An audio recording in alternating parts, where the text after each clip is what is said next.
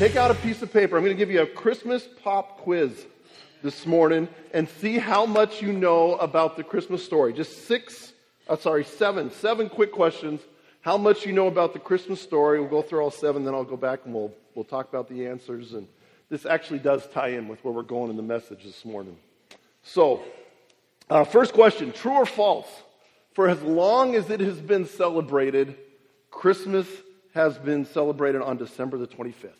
True or false? Don't answer them out loud. Don't give the answers away. Especially not you, because you probably already know most of the answers, because we talk about these kinds of things at home. All right. Number two, true or false? Mary and Joseph were married when Mary became pregnant. Mary and Joseph were married when Mary became pregnant. True or false? Number three, who told Mary and Joseph to go to Bethlehem? Who told Mary and Joseph to go to Bethlehem? Number four, how did Mary and Joseph travel to Bethlehem? Number five, what did the innkeeper tell Mary and Joseph? This is multiple choice for you. So did the innkeeper say, there's no room at the inn? I have a stable that you can use. Come back after the Christmas rush. Or it was both A and B? Or E, none of the above. Number six, what animals does the Bible say were present at Jesus' birth?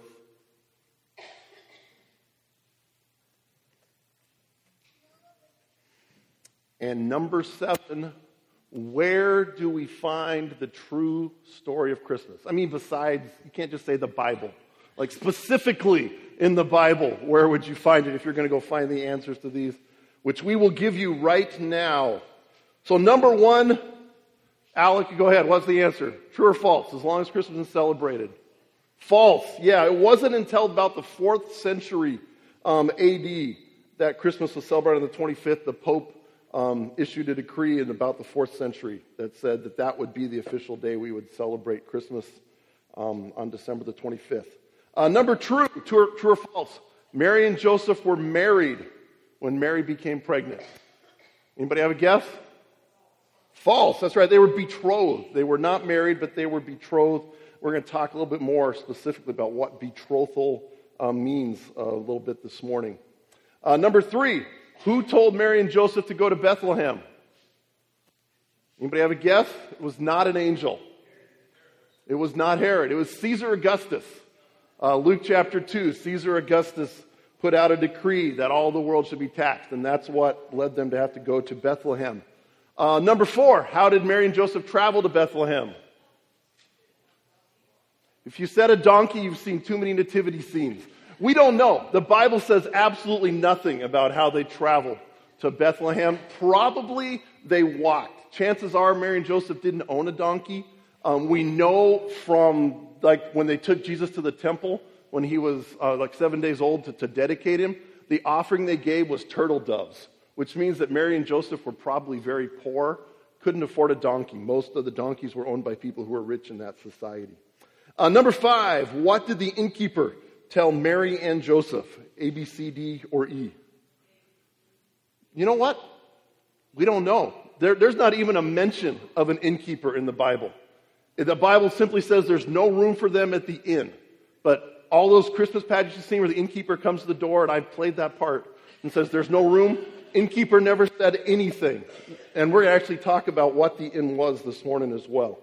Number six, what animals does the Bible say were present at Jesus' birth? And everybody's getting leery now because you know that all those scenes you've seen with donkeys and cows and stuff, we don't know. Bible says nothing about any animals being there present at Jesus' birth. And so if you're going to find all these answers in the Bible, what books would you go to? Does anybody know? Matthew and Luke. And we're actually going to look at both of those this morning as we discuss this.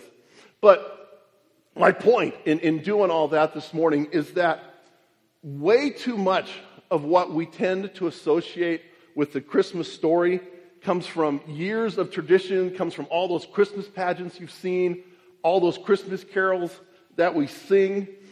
But in reality, a lot of what we think we know about the Christmas story really has very little to do with the actual true Christmas story that we have in the Bible. And that's what we're going to talk about this morning, what really happened that first Christmas over 2,000 years ago. Because that first Christmas was not the neat, clean, tidy, sanitized story that we're so used to hearing. That first Christmas was a really dirty, messy, scandalous event. And a lot of what happened then can really be lost on us today if we don't understand the world that Jesus was born into and the situation that he was born into. So this morning, my goal is hopefully to help us recapture some of the awe, some of the wonder, some of the mystery and all those things that surround that true first Christmas and what happened there. And I want to try and help us do that this morning in a couple of ways. First, we're going to look at some of the historical and cultural context that surround the birth of Jesus Christ, particularly as it relates to Mary and Joseph and their relationship and what they went through in becoming the earthly parents for Jesus. And then second, we're going to look at the birth of Jesus Christ and how that demonstrates God's love for us. Because my goal this morning is that we understand that the greatest example that we can have of God's love is the life of Christ, beginning with his birth. So if you have your Bible, our main text this morning is actually going to be in 1 John chapter 4. So if you have your Bible, go ahead and turn there, and that's where we'll be. But we're also going to spend a lot of time in the Matthew and Luke as we look at the story as well. But let's pray as we get started. Father God, it's a joy and a privilege every year that we come to this time of year and we are able to remember the birth of your Son, Jesus Christ, that you sent him here to earth to live and ultimately be the sacrifice for us.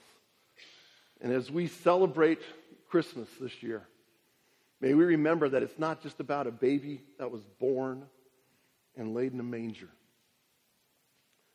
but that baby came to earth to be the Savior of the world.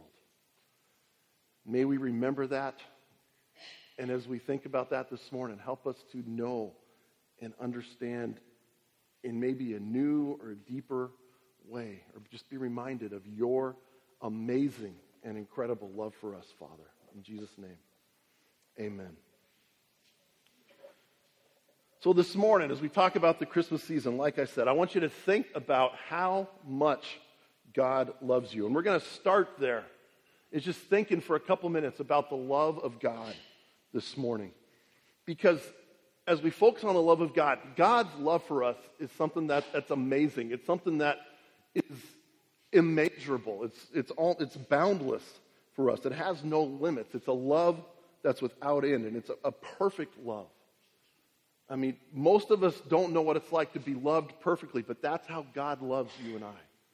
He loves us perfectly. I love this prayer that Paul prays for the Ephesians. In Ephesians chapter 3, verses 17 through 19, Paul's praying for the Ephesians, and this is a prayer that I come back to again and again as I'm reminded of it, and pray it for my family, and I pray it for people that I know.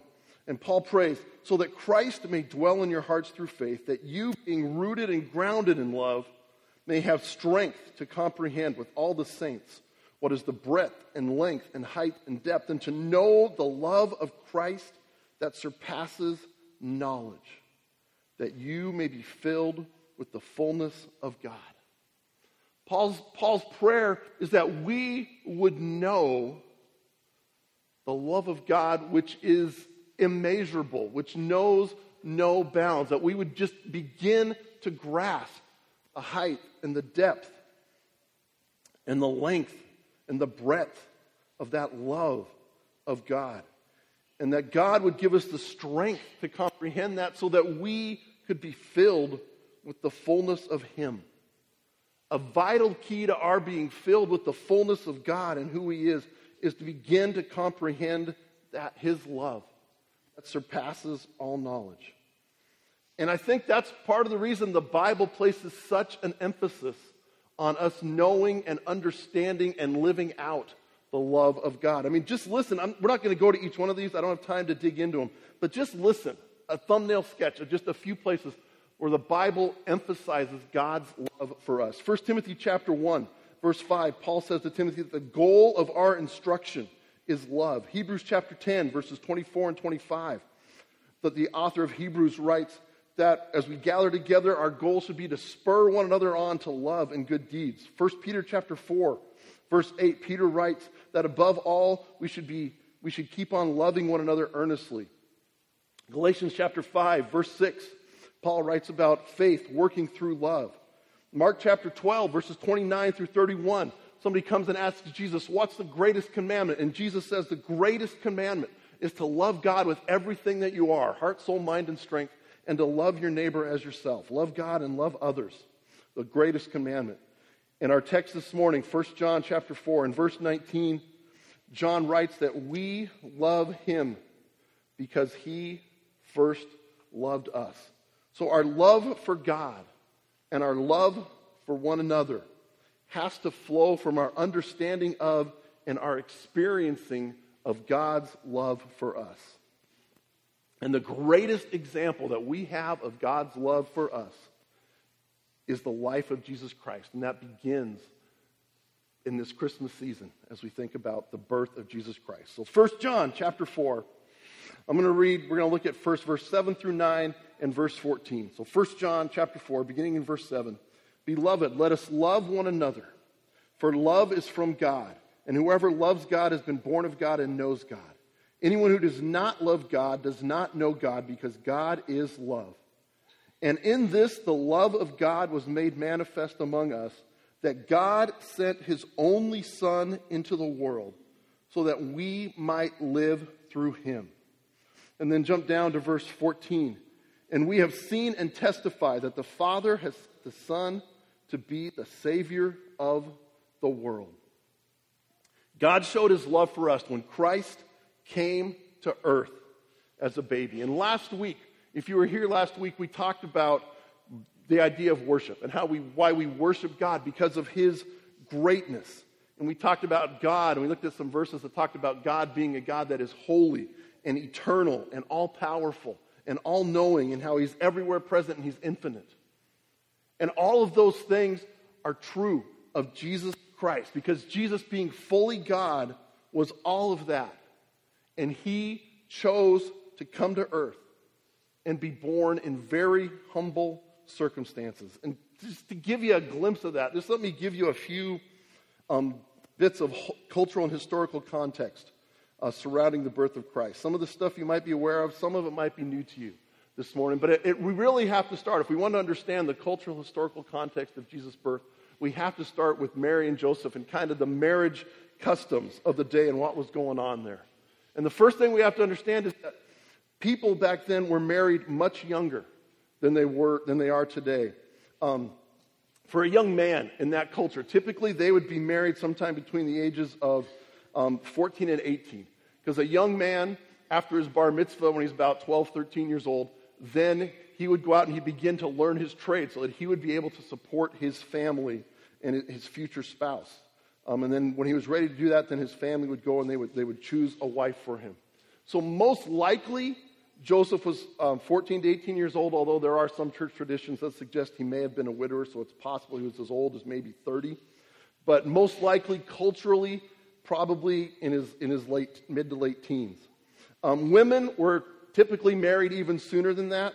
They were usually married as soon as they were considered old enough to have children. So usually ladies got married around 12, 13 years old.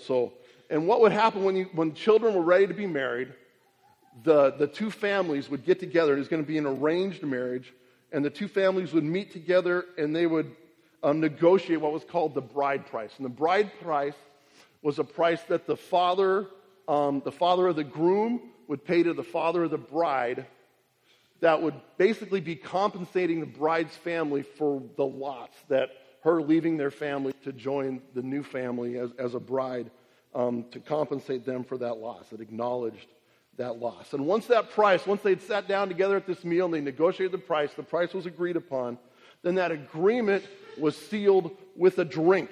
The father of the groom would probably bring a drink with him, bring some wine and a glass, and the two fathers would share that glass together. And then the groom would take the glass of wine that the fathers had drank out of to seal the agreement for the marriage.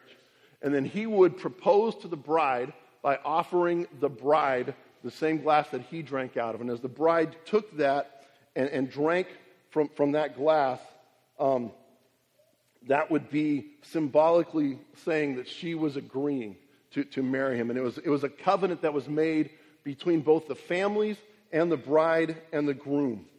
And when that proposal, that covenant was accepted by all the parties, then the two young people, the future bride and future groom, were considered betrothed. And it was a marriage contract. So it was much more binding than, say, like engagement would be in our culture. It was considered a binding legal contract between the two families. And the time that a couple would be betrothed to one another would usually be about 1 to 2 years. And that was a time for them of preparation. For the young lady up in the Galilee region, the young lady would probably go home. Well, actually, let me back up before I talk about that. Go to the next. Let me see if the next slide, if I'm tracking where I'm at. Go ahead, go to the next one. Okay, we talked about betrothed. Go to the next one. Should be a picture. Okay, this is a picture of basically up in the Galilee region where Mary and Joseph were from. The families lived in a unit called an insula. That was the dwelling place where they lived. And so the father of the family would have like the main house in this insula, and around it there's a number of rooms that are built onto the main room around this central courtyard. And so when Mary and Joseph would have been betrothed, culturally, typically what would have happened is the groom would go back home and he would begin to build on to the insula a room for he and his future bride that they would have shared as part of the family context. And he would spend that year or two of preparation time preparing and building the room that he and his wife and family would ultimately share.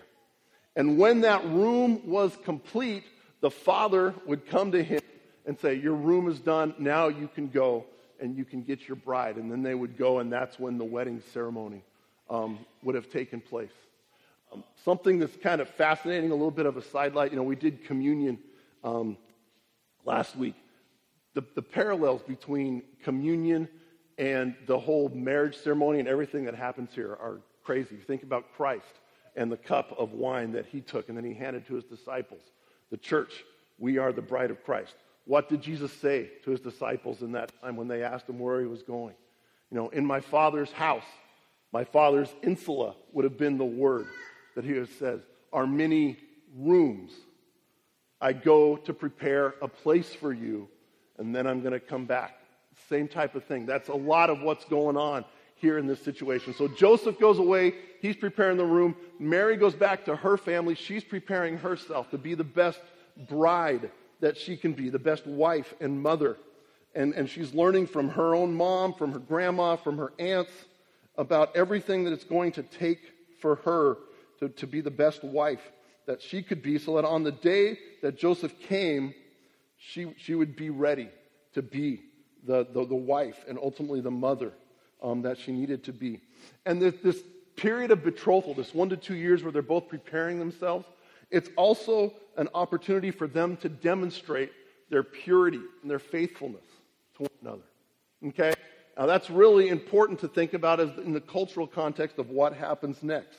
Okay? Because with that setting in mind, think about what happens in Luke chapter 1, verses 26 to 38, which is the first part of the Christmas story that we usually come to. Luke chapter 1, beginning in verse 26, says, in the 6th month, the angel Gabriel was sent from God to the city of Galilee, to a city of Galilee named Nazareth, to a virgin betrothed to a man whose name was Joseph, of the house of David.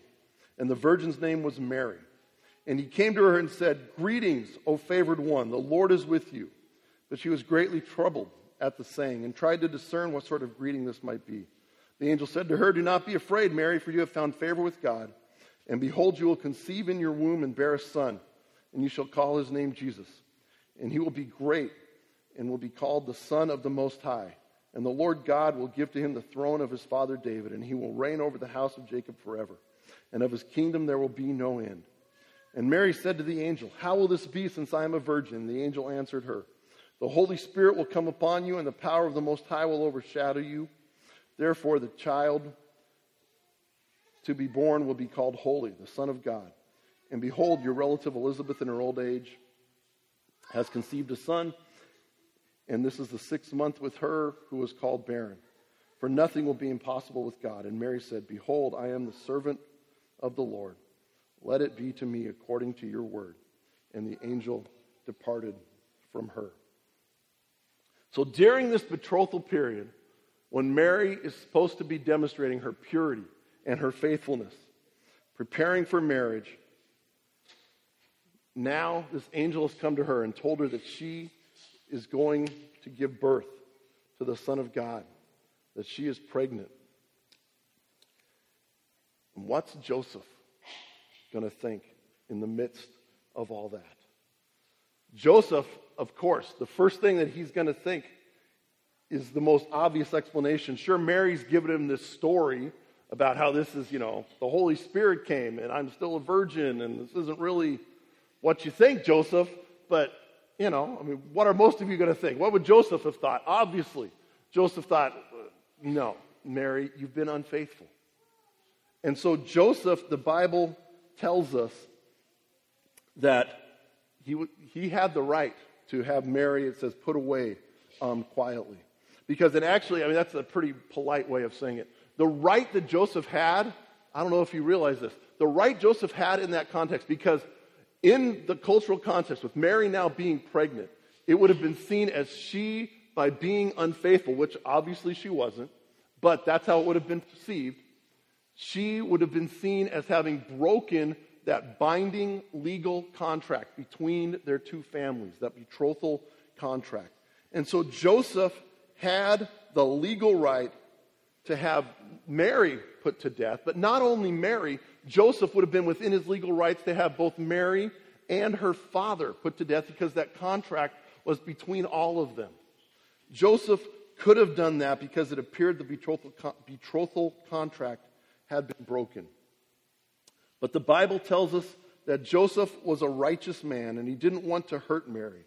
He didn't want revenge, and he was willing to resolve the matter quietly without publicly disgracing Mary. And then he receives a visit from an angel, and that's what we're going to see in Matthew chapter 1, verses 18 through 25. Matthew 1, listen to this. This is what the angel says to Joseph. Now the birth of Jesus Christ took place in this way. When his mother Mary had been betrothed to Joseph, before they came together, she was found to be with child from the Holy Spirit. And her husband Joseph, being a just man and unwilling to put her to shame, resolved to divorce her quietly. But as he considered these things, behold, an angel of the Lord appeared to him in a dream, saying, Joseph, son of David, do not fear to take Mary as your wife, for that which is conceived in her is from the Holy Spirit. She will bear a son, and you shall call his name Jesus, for he will save his people from their sins. All this took place to fulfill what the Lord had spoken by the prophet. Behold, the virgin shall conceive and bear a son, and they shall call his name Emmanuel, which means God with us. And when Joseph woke from his sleep, he did as the angel of the Lord had commanded him. He took his wife, but knew her not until she had given birth to a son. And he called his name Jesus. So Joseph, although he had the right to have, not only to have Mary put to death or just to divorce her without any consequence, he responds to the angel by taking Mary as his wife. But one thing that I think we also miss in the whole context of that, by making that agreement, by taking that step to take Mary as his wife, in that culture, Joseph would have been seen as basically admitting to, having been unfaithful and having committed adultery with Mary before they would have been officially married. In the eyes of the people of the city, when they saw Joseph make that agreement, it would have been seen as him saying, "It was me, I'm the father of Mary's baby." So not only did he not distance himself, he made himself appear guilty of committing adultery with Mary. And that would have resulted in an immediate binding declaration of marriage without any of the usual celebration. And it would have brought disgrace to Joseph and his family. So the birth family of Joseph, we have these two young kids, teenagers probably, that have now been publicly disgraced. There's no great wedding celebration for them in the midst of that. And they were probably going to be a couple of people that were going to be shunned now by their families because they chose to trust God and they chose to follow him. And then we come to the night of Jesus' birth in Luke chapter 2, verses 1 through 7. And this is where we find out about what happens with the inn. In those days, a decree went out from Caesar Augustus that all the world should be registered. This was the first registration when Quirinius was governor of Syria. And all went to be registered, each to his own town. And Joseph also went up from Galilee, from the town of Nazareth to Judea, in the city of David, which is called Bethlehem, because he was of the house and lineage of David, to be registered with Mary, his betrothed, who was with child. And while they were there, the time came for her to give birth. And she gave birth to her firstborn son, and wrapped him in swaddling clothes, and laid him in a manger, because there was no place for them in the inn. So Mary and Joseph arrive in Bethlehem, and we find no room in the inn for them. And that's the only place that talks about the inn is there at the end of that verse. There's no place for them in the inn. So why was that? Why did they come all the way to Bethlehem and then they have no place to stay? Well, first of all, when we hear the word inn, what do we think of? We think of Holiday Inn or a Motel 6 or, something like that. Bethlehem in that day and age was a small town. It was probably on a typical day about 300 people. Obviously, the size of the town would have swollen during this time as everybody went back for the census and that. But there was not, in a town that size, there would not have been a building that was just set aside for travelers coming through to stop and have a spare room. The word for inn that's used there is actually a word that's commonly used for a guest room.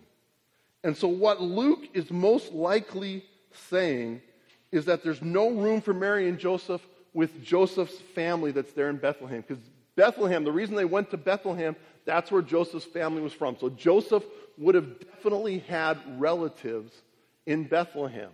And that's who Mary and Joseph would have gone to stay with. And for whatever reason, whether it's because there are a lot of other relatives in town because of the census, or, in my opinion, I believe it was probably because Mary and Joseph were being shunned by Joseph's family because they were seen as they didn't wait for the betrothal period to be over. And their family would have thought that they had had sex before marriage, and so they would have been being shunned for that reason. And so they would have said, we don't want to give you a room. We disapprove of what it appears you guys did. And so we're not going to give you a room, but we will do something. This is a culture, and the Middle Eastern culture is a culture that values hospitality above almost any other social virtues. So, we're shunning you guys. We think you're social outcasts, but, so we won't give you a room here in the house, but you know what? We'll let you sleep in the pen where the animals would have been. We'll give you a spot out there. And it's probably not, when we think of the typical manger scene, probably, once again, not exactly what we picture. It was probably more likely than anything a cave that was underneath the house where they kept the sheep and the animals and the goats. Wood would have been very, very scarce in Bethlehem. If you go online, you Google it, you look at any pictures from the region around Bethlehem, there's bushes and stuff, but there's very, very few trees. And so they wouldn't have been able to erect a wood stable or anything like that there. Even the manger. Go ahead and go to the next picture. I think we got a picture. That is probably, this wood feeding trough is probably the type of manger that they laid Jesus in. Something like that, because wood was so scarce, they weren't going to take the wood and use it to build something just simply to feed their animals. So try and picture that. What we've got here, you got these two teens. They're alone, probably in a cave that just stinks like dung. It's got just decades, probably centuries worth of dung just caked on the floor.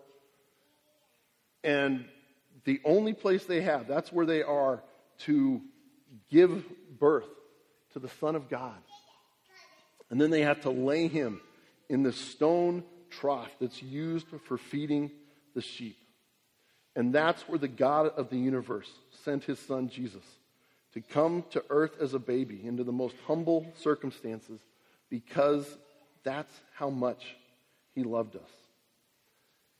And I mean, that gives us a picture of God's love for us, but honestly, if we stop there at just that first night of Jesus' life there in Bethlehem, I think our picture of God's love for us is really incomplete. And so we want to finish looking at a couple verses from 1 John to really fill out the picture of just how much God's loves for us. Because it isn't just the birth of Jesus that shows us the love of God.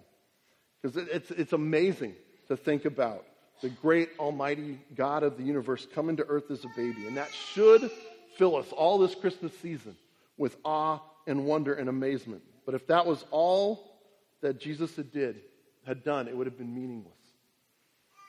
He didn't just come to earth to be born as a baby and to live.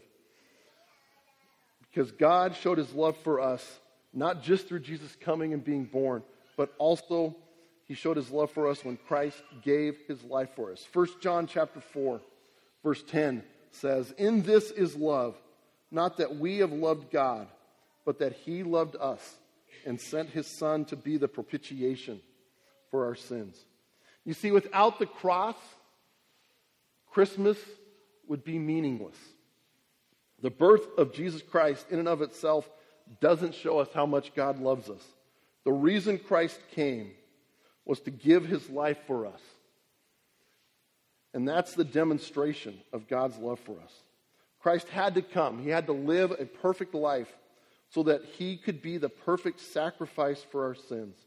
And by giving his life as that perfect sacrifice, he satisfied the wrath of God. That's what that big 50-cent word in there, propitiation, that's quite simply what that word means. It means a sacrifice that turns away the wrath of God. Jesus gave his life for us to turn away the wrath of God, to be the sacrifice for our sins. This is love, not that we loved God, but that he loved us and sent his Son. And by him sending his Son and giving his life, Jesus could be that sacrifice for our sins. And that's how much God loves us. And when his love came to that town that first night in Bethlehem, in the person of Jesus Christ, that was the beginning of the greatest example of the love of God that we have.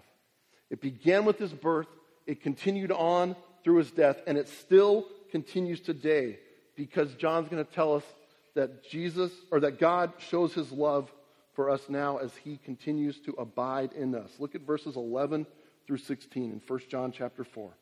"Beloved, if God so loved us, we ought also to love one another. No one has ever seen God. If we love one another, God abides in us, and his love is perfected in us. By this we know that if we abide in him, and he in us, because he has given us of his Spirit.